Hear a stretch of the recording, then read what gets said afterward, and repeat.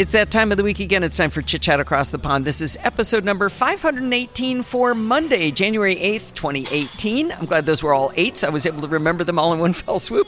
And I'm joined by Joe Dugancic of Smarter Home Life. How are you doing today, Joe? I'm doing great, Allison. It's so cool to finally do a podcast with you, like, in person.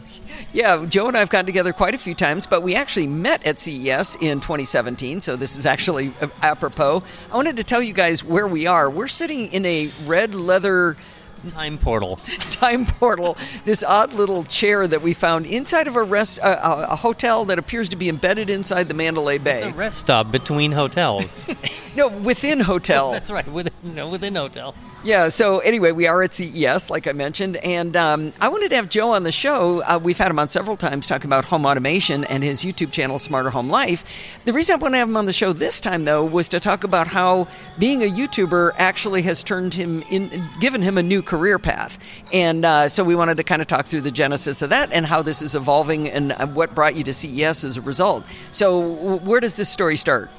Well, I'll make it more concise than starting at 25 years ago or so, but my former career was in tech, so I'm not really leaving the tech world. I'm just kind of taking a different angle in it, moving on. So, former web developer, former database management guy, and IT guy, always wanting to break out, do more of kind of PR and marketing and keep things in a tech angle. So that ultimately launched Smarter Home Life along with my home automation hobby, now turned career. And ultimately, after making many videos and connecting with people like Allison and so forth, a company last summer discovered me through the YouTube channel.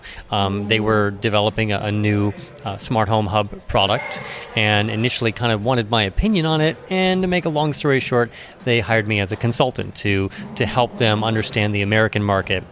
And Didn't it also partly start with your ability to do good grammar?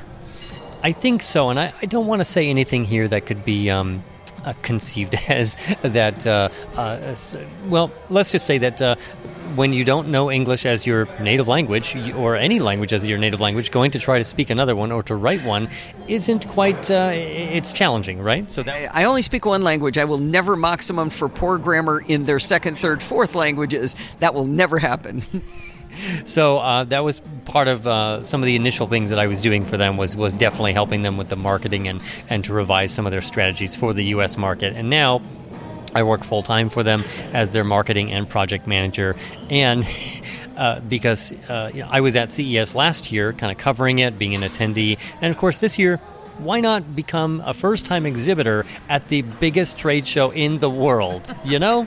Well, just jump right in. Why not? Why take the slow route? Exactly. So we just literally, I think, within minutes, our booth is kind of being finalized.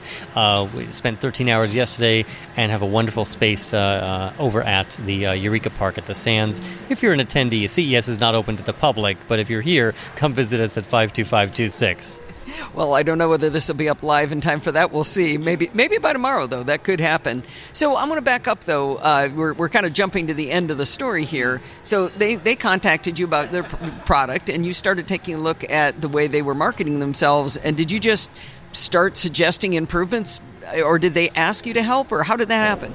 Well, and I was very respectful about it. They said, we have this product launch video, we have a website, we're about to launch a crowdfunding campaign, and I started to, as I learned more about what resources they had and what they had done, I started making a strategy, and ultimately that also involved hiring a wonderful PR agency called Tandem Communications to help us with, because if you don't know, PR and marketing are two separate animals. And I've always wondered about that. PR, marketing, and communications even is a third thing. But PR and marketing, what's the difference? Well, your public relations is your messaging. It is what you put out there. It is having someone who has the... I don't want to say that anyone can write a press release, but getting that press release, getting that information out there to the press means having those contacts. Who do you email? Who do you call? And the right PR agency can craft that message for you and help you throughout the campaign. Like they had been helping us throughout the Indiegogo campaign, responding to how should we craft each update, how should we, and they're helping us, of course, with CES. But it really is about the message more than the glitzy, glamour, beautiful website and graphic design and videos. So would you suggest that a lot of companies don't hire a PR agency? Because I get so many emails that for the life of me, I can't figure out what they're telling me about. You asked, should companies hire a PR agency? Do most of them not? Because I would say 8 out of 10 messages I get, and you get a lot of email. If you're lonely, sign up for CES emails because it's crazy. But so many of them I read, and it's first in the industry, foremost, make your life better. Yeah, but what are you selling? I don't know what you're making. I don't even know what it is yet. I would think that would be one of the first things you give somebody. Well, I think for some businesses, and especially startups, hiring a PR, hiring anything, or the cash outlay of possibly thousands of dollars is something that you just think, oh, we can do that ourselves. We'll copy a press release and change the words. But making that investment is, number one, you're making an investment in your company, in your message, in your profile. And those people will help represent you. Like if you run into an issue when you're doing an interview and you can't answer the question, you don't want to seem like you don't know, you can say, you'll need to contact our PR people for more information, or let me redirect you to that. They help you kind of play... I just can't even think of the right word because my brain is fried. It's a CES. Hey, the show hasn't started yet, Joe. You don't get to be fried yet. Really? Actually, we just had a nice lunch, so I'm taking a little bit of a breather right now. But the main thing is they really help you with your message. They help you with the press. They help you they'll intercept questions that you may not want to answer so that they can help you craft a message to challenging questions. So let's back up again, though. So you're some guy who has this cool site that does great home automation stuff. They found you. They start sending you this information. You just spontaneously started telling them, well, you know what you could do, and then they thought those were great ideas and said, can we pay you to help us do that? That is basically it. This is one of these stories that didn't start on LinkedIn, it started on YouTube, and it's happened in slow motion. So for me, it's been like, okay, this is what I'm doing now. I'm actually, because I'll be honest, I have a wonderful YouTube channel. I'm so thankful for the audience, for all the comments, negative and positive, because it's all comments. It is YouTube. It is YouTube, that is right. And, going on soon to be 4 years, and it's been a great experience. The thing is that, you may have to edit this. Where was I going with that? I don't edit anything, Joe. This is all real time. I'll vamp for you here. But so you were saying it was going on in slow motion. This has been changing. To me, it was rapid. It was one day you were a YouTuber, next day you were a full-time employee. But there was progress in between. The beautiful thing now is paying my bills, because many people don't understand that unless you're kind of in the top higher tiers of YouTube, you're not making a lot of money. And if you're trying to live on it, or you wear a few different hats if you're a smart home YouTuber. So it's been wonderful now that the company Lynky, Lynky, said we would like to pay you for your advice and have you consult with us on product strategy and marketing and so forth. So it started as a consultation, but it began to grow after that. Now, one of the things you said you looked at was they had a video they'd created explaining the product, and you thought maybe it could be much better than it was. Well, I am a YouTuber, so video is something that I've done since probably I could hold a camcorder many, many, many years ago. My videos were terrible back then, but anyways... I'll pay for when I see one of those. We'll chat offline.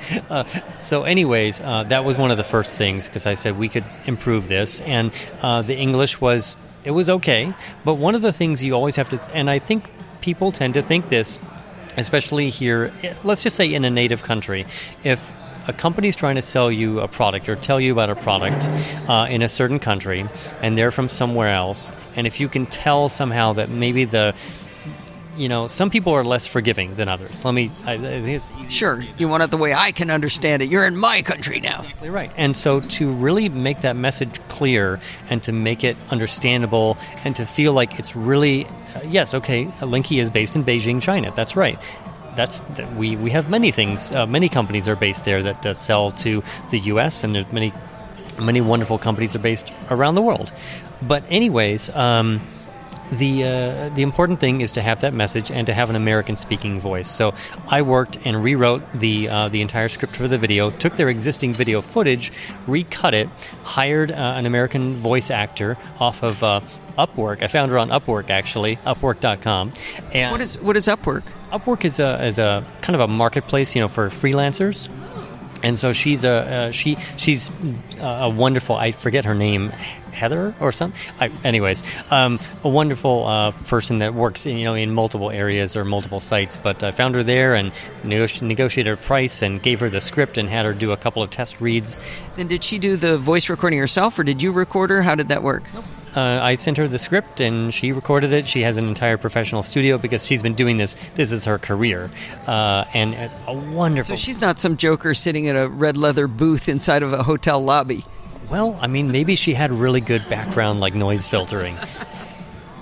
But anyways, it was a wonderful script. Recut the video and, a lot of times we didn't have an option. They had already created a video, so we didn't have an option to recreate a video. Oh, I thought you recreated the video too. Okay, but so the voiceover had to go with, so you had to have timing and such? Timing, so I had to recut I recut the video to make it a little bit better and a little bit shorter and a little bit different pacing. And I had to keep, the pacing with what was being said because I changed some of the wording to make it a little bit more understandable and to keep the pacing going as well. So a little bit of a challenging project, nothing that I couldn't handle, of course. And it's different when you can't move all the parts, when you've got some fixed parts and other things have to move around them to make it work. It is true, and normally I'm used to being everything in terms of writer, editor, producer, cameraman, lighting, director, and all. No, I'm surprised you didn't use your own voice. What, did that occur to you and you thought, no, I'm not the right voice for this product? I thought this was what I wanted to do, and in the early days, I really hadn't mentioned my involvement with them, and what I wanted to do, and I think you've commented on this, is that I really feel that I didn't want there to be any kind of conflict of interest. I didn't want there to be anything... I'm certainly not saying that I have a famous YouTube voice. Yes, I have some wonderful fans, and the videos have been viewed a lot, but I wanted to remove myself from it. I did not want to become Linky, like the Linky guy. The voice of Linky in that way. It can be a challenge for a company. If you think about various companies that perhaps have their CEO as their main speaker just because he's so dynamic or that their voice is that, you can be forever tied to that, and you can start making decisions saying, well, you're just really great, we're going to have to keep using you over and over and over and over again. And then how do you get away from that? It's sort of like being typecast almost. Right. Look at what happened with Aflac, which of course is my text tone, when Gilbert Gottfried was let go, and they had to find a new Aflac. And so when you have something like, I didn't want to become part of it, and I wanted to remove myself. And I do want to give a pitch in the middle of this of when Joe was first looking into working with this company. He wrote on Facebook to his Facebook fans, said, what do you think about me doing this work? Because the conflict of interest is what I'm worried about, because obviously he promotes a lot of home automation products. What does he do about working for one of these? And what everybody appreciated, no matter what their opinion of whether you should do it or not, every single person said they really appreciated that you wanted to look at it from an ethics angle to start with. That and that told them so many people wrote, whatever you decide, Joe, you've done the right thing. And it was good to have that public introspection. That's kind of an oxymoron, but it was a public introspection. Here's what I'm thinking. You sort of spoke out loud and let people weigh in. And I certainly said, as long as if you were to ever talk about them on Smarter Home Life, you darn well better say I work for these people. Right. Yeah. And if you put that disclosure in, you're okay. It might ruffle some feathers, but the thing is, you looked at it from an ethics standpoint. And I already enjoyed your company, but my respect for you went up a lot in that, because that's something I don't think everybody thinks about. And I thought that was, I'm making him blush now. He's the color of the red leather thing we're in here. No, I'm kidding. But anyway, okay, so now you've gotten them this video, and were they crazy wild about it? Did they like it a lot better? Did they just go, oh, okay, great? Actually, the latter. They did say, okay, great, because when you're working with people who their native language is not your native language, sometimes the emotions do not come through. And even working with them in person, sometimes the emotions do not come through. And specifically, and I've learned a lot because I've done research. I've talked to some of my Chinese friends said, tell me, educate me how our cultures are truly different. And the languages, the origins of how Chinese and Asian languages are designed and how they discuss and how they problem solve is completely different. Oh, really? Completely different. Even, we do not have, we use the concept of tense. We just ate lunch, right? In Chinese or an Asian language, and I don't want to just make everything generic, they would say, I eat lunch before, or I eat lunch yesterday. There's always a modifier instead of like a tense of a verb. That's just one layer of it, and I certainly do not speak any Chinese except for ni hao, which is, I believe it's hello and how are you, because I haven't had time enough with Duolingo. But anyways, I want to learn. So you're looking at the culture too, though, of how you would act when you're in person with them, or how to have the conversation so that you're not offensive or you get heard correctly, and what not to do at dinner, or maybe there isn't you don't want to sit at the wrong seat or something. I've learned actually that it's more of that can be more of important if you go to visit them, and I've been invited by the company to go visit Beijing in a few months, so I'll be doing some more reading on what to do, the customs when you go visit them. But they've been very gracious here in Las Vegas. They're probably doing the same thing, saying, how do we talk to Joe that we don't offend him and we sit in the correct spot and bow correctly, whatever, shake hands. That's an interesting thing that they're having to learn right now, right? Quite possibly, or eat American food, which I've been trying to introduce them to. We went through a Del Taco drive-through last night. We went to Famous Dave's the other night. They're getting the all-American experience in the last 24 hours. Right. You took them to a fake Mexican restaurant and called it American. That's great. Well, that's what we are. We are the melting pot, right? We've passed several Panda Express restaurants, and I said, it's fake Chinese-American food. Oh, you should totally take them to a fake Chinese restaurant. I know. P.F. Chang's, right? Yeah, that'd be great. Okay, so now you've done the voiceover work. You've helped them get connected to the PR agency. What are you doing now? We haven't actually talked about what Lynky does. Lynky. We'll spell it again so people can find it. Hyperlinks. That's the most advanced hyperlinks you've ever seen. No, stop it, Joe. We did not drink at lunch at all. I don't know what he's like if I get him drunk, but okay. Yeah, maybe that's what it was. So, okay. So let's talk a little bit about the product, what Lynky is, because I think in order to understand your role and how it's evolved, I think we need to know what it is. So what is Lynky? Give us the elevator pitch or the red leather couch pitch. Lynky is the Lynky Home Intelligence Hub is the world's first smart home hub. It's with a touchscreen and Google Assistant built right into the device. So we are using the Google Assistant SDK, which allows third parties to integrate the Google Assistant, which you're normally used to with Google Home and Google OK search engine on your phone or your app or whatever, so we don't set off your devices. And it's right on our device, so you can do more than just smart home commands. Turn on the lights, change the scene to a movie time. You can still ask it all the generic questions. What's the weather like? And all those things. It's built right into the device. There's a version that'll sit on your desk. It's USB-C, so you can just plug it into whatever outlet is free. And there's a version that's for the wall. It'll replace a light switch, and it has a special gesture on the screen so that you can still control what was connected to that light switch, a ceiling fan or something like that. And you can have multiple Lynky hubs in your home, and they will sync with each other automatically, so that if you're in another room and you're thinking like, oh, did I leave the kitchen lights on or something like that, and that indicator will be on that other hub. And you can, for those in the smart home world, this is the standard type of automation we're used to. You can add your devices, whether they're Zigbee, Bluetooth, or Wi-Fi smart home devices, from lights and locks and so forth. We're finalizing the final product list of what will be compatible when it officially launches later this year. But it'll be compatible with the major things. And you add... Let me jump in for a minute here, because I get confused when I hear the word hub. The only hub that actually I have two hubs in my home. One is the Hue Lights hub, and it's a circle. Mm-hmm. It's got a button on top. When you add a new device, it says push the button. I think they want to make sure you're actually in the house with the button is all that's for. and it's connected to Ethernet in my house, but other than that, and then I think it talks Wi-Fi. I don't know, probably. And I don't know what its purpose is other than that. So what you're talking about when you say hub doesn't look anything like this. Well, I've had the benefit of a picture of it, but this is audio, so we'll get to that. And the other thing I know is that my Apple TV is a hub, but I don't ever look at it either. I look at the apps on my phone. So this device, when you say it's a hub, it's doing those things I'm talking about, like the Apple TV does for me with HomeKit. But it's also a visual display, correct? That is correct. We have a custom-designed user interface. It's designed to be beautiful and completely approachable for the novice or the newbie. Like, we have some contracts with some high-end developers in China to where these can be put into condos and high-end apartments. So it's designed that from the get-go, it's easy to use and it's simple. It controls all of your smart things. No relation to the product owned by Samsung. But all of your smart devices connect wirelessly to the Linky hub. And whether you want to control with... Because I like to think of one of the challenges with home automation is I have all these things, how do I control them, and what is the best way to do it? I like to say the trifecta of control.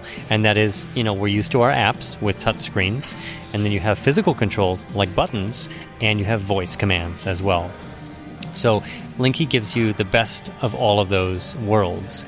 And if this isn't published until tomorrow, which probably it won't be published until tomorrow, we're also introducing some new accessories which will let you also control things with physical buttons on the Linky hub. So whether it's on the touchscreen, by voice through the Google Assistant, an app on your phone, a companion app. So for those in the smart home world and you're used to things like, when I leave home, my phone, knows that I'm kind of leaving the geofencing area, and it can have something happen like the lights turn off automatically and it'll raise or lower the thermostat. Linky can do that for you as well. Your phone will act as that that kind of assistant to the technology. Oh, okay, because it's where your phone goes that's going to control things. We don't put a sensor on Joe? No, I guess you could if you wanted to track me, but yes, where your phone goes will help to let Linky know if you're home or not. Okay, that's pretty interesting. So the part of the Sands that Linky and Joe will be in is called Eureka Park, and it's for not complete products yet. A lot of stuff at CES is vaporware, but usually it's an established company with established products. But the nice thing about Eureka Park is it allows these companies that aren't established yet to get into the biggest trade show in the world, which is really cool. But I've been to Eureka Park before, and it usually is like a cardboard box, maybe a shoe box stapled to the wall that somebody's written in magic marker. This is what the UI would look like. What Joe showed us, unless it's completely fake behind that, and I doubt Joe would have shown me that, it looks like a completely slicked out industrial design product. He said that the interface was really pretty, and it is. It looks very intuitive to me. It's like, my lights, my fan, you press these buttons. And the industrial design of the box itself. And you said it plugs into an existing light switch or outlet. Did you say outlet or light switch? A single gang. If you have a single switch, on a wall. Up down kind of a light switch, right? And or for Australia, for Rose, it's down up. By the way, it's upside down and the other way around. It actually is. Wow, I did not know that. Yeah. It's a land down under, I guess. That's their light switch. Down is on, up is off. But anyway, but it's a rather large box. So how big is that? It's actually, it looks bigger in the photo. It's a 5-inch HD touchscreen, so it's just about the right size without being too big like another product that could be out there. Yeah, I've seen some that look the size of my 1990s home intercom system, and it's a little bit better than that. It's a lot smaller than that, but it's very, very pretty. So I was kind of surprised to see something as slick going into Eureka Park, especially when you hear the words Indiegogo right away. You're like, this is fake. They're not even going to start doing any real work yet. But you guys are really far along the way in this. Well, I really appreciate that. And the team, when I had joined them, they had already been working on this for nearly 2 years. And the company has its own hardware resources. It has its own software engineers. So the software is it's based on Linux. It has a lot of our own secret sauce, which I can't go into because the attorneys don't let me say anything, and I'll refer you to our press team. But it has a hardware. It's got a quad-core Cortex A7 on board to handle all the processing and so forth. And it's a nice device, so I really appreciate the fact. And we really like showing it off because it is a near finished device at this point. There really, from what would the shipping version be, there really will not be that many changes. And if there are any changes, I can't comment on them, so you can talk to the press agents. So for those who don't know a lot about home automation, there has yet to be a settling out of one protocol for all these kinds of devices to work with. So you've got Hue light bulbs, you've got the Omna camera from D-Link, you've got August smart locks, you've got every different company in the world is coming up with all these different pieces. Can you narrow down for us what kind of devices would work, or what family or category of devices? I think you said earlier a little bit, but maybe elaborate on that. Yeah, absolutely. I'm working on the elevator pitch here. So on board, it'll talk to Zigbee, Bluetooth, and Wi-Fi devices. Now that encompasses quite a bit of the smart home world, including, like you said, locks and lights and sensors and switches, all the usual participants. Zigbee is a dedicated home automation protocol. Nothing like, I sort of feel, even though the companies would say otherwise, that Bluetooth and Wi-Fi have been shoehorned into working with home automation. Because the thing is, with home automation, you're used for home automation to work really well, it has to be instant. It has to be the same experience that when you flip on a switch, a light should come on. And you see that you have Hue lights. That's not how Siri does it. Siri sits there saying, yeah, I don't know, I'll tap you when I'm ready. Oh, man. Seriously, Siri, really? I'll tap you when I feel like it. She's trying to have coffee. She's doing her, rounds. She's checking the mail for you, And you've heard me say Siri is a cat and Alexa is a dog. Alexa's like, can I help you? Huh? Can I do something? Huh? What can I do? And Siri's like, I'll tap you when I'm ready. I'm licking my foot over here. I don't know. But anyway, I digress quite a bit there. But so home automation should be as fast as flicking a switch with your hand. Exactly. And that's one of the things Zigbee specifically is definitely known for. It was built, this was Zigbee and another protocol that we don't support and may support in the future, Z-Wave, were both built in the early to middle 2000s. That's how long ago. But they've been continuously updated. They're designed for home automation. They're mesh networking, which means more devices that you add creates a stronger network, and the devices kind of relay their commands back and forth. Oh, I did not know that. Yes. So the devices, Zigbee and Z-Wave devices in general, because there are some different specifications to those protocols, they will relay those messages back and forth to make sure that all the devices understood them and got them. Insteon is another example of a home automation technology, again from that era, that makes sure that a command actually not only was transmitted to the device it was supposed to go to, but the device actually carried out the action. And if the action isn't confirmed, the message will be retransmitted to make sure the device actually do it. So that's built in. That should have some fault tolerance built in. Exactly. Bluetooth and Wi-Fi were built as data communications technologies, general data communications. I mean, Bluetooth we remember from just having our little earbuds and so forth from many years ago. Wi-Fi is how we connect many of our things these days. So home automation's been added to those, especially with Bluetooth 5, which has a lot of enhancements for speed and data range. Wi-Fi is generally pretty darn good, assuming you're not, streaming 800 copies of something on Netflix. Your lights should go on relatively quickly. I mean, HomeKit has done a really good job with Bluetooth and Wi-Fi to make those commands happen. If you don't use Siri. If you're using the Home app or the HomeKit apps, they usually actually fire off pretty darn quickly. So kudos to Apple for that. Yeah, I do have to admit that. But so when you say the Linky Home Hub, what is it called? Linky? The Linky Home Intelligence Hub. The Linky Home Intelligence Hub. When you say it can do Wi-Fi and Bluetooth, that doesn't mean that because any device that has Wi-Fi would work.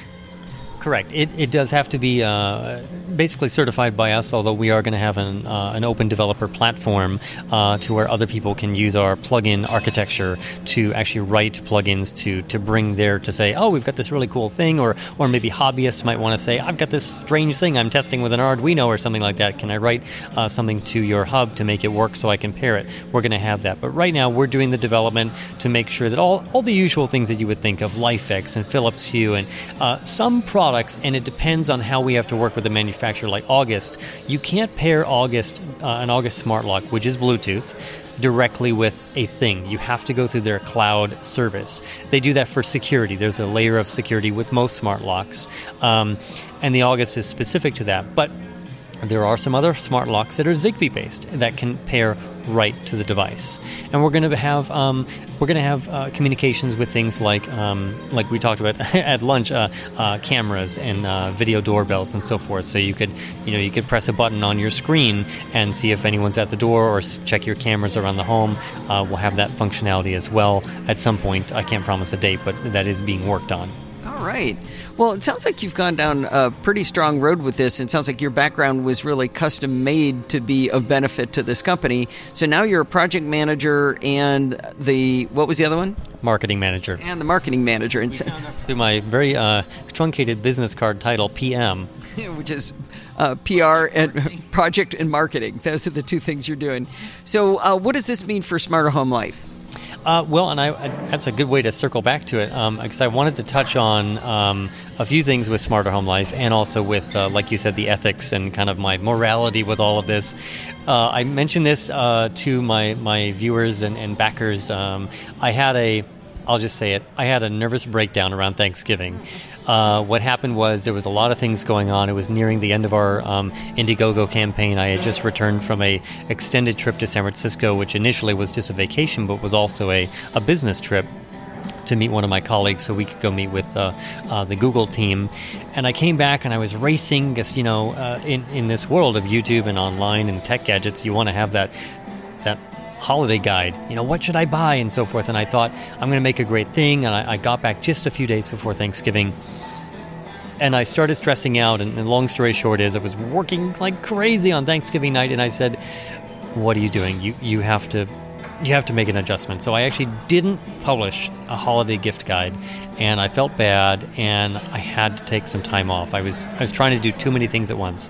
So with Smarter Home Life now, as I've advised the fans, it's kind of taking a little bit of a break, and I'm starting to resume a little bit of content now. It's in the new year.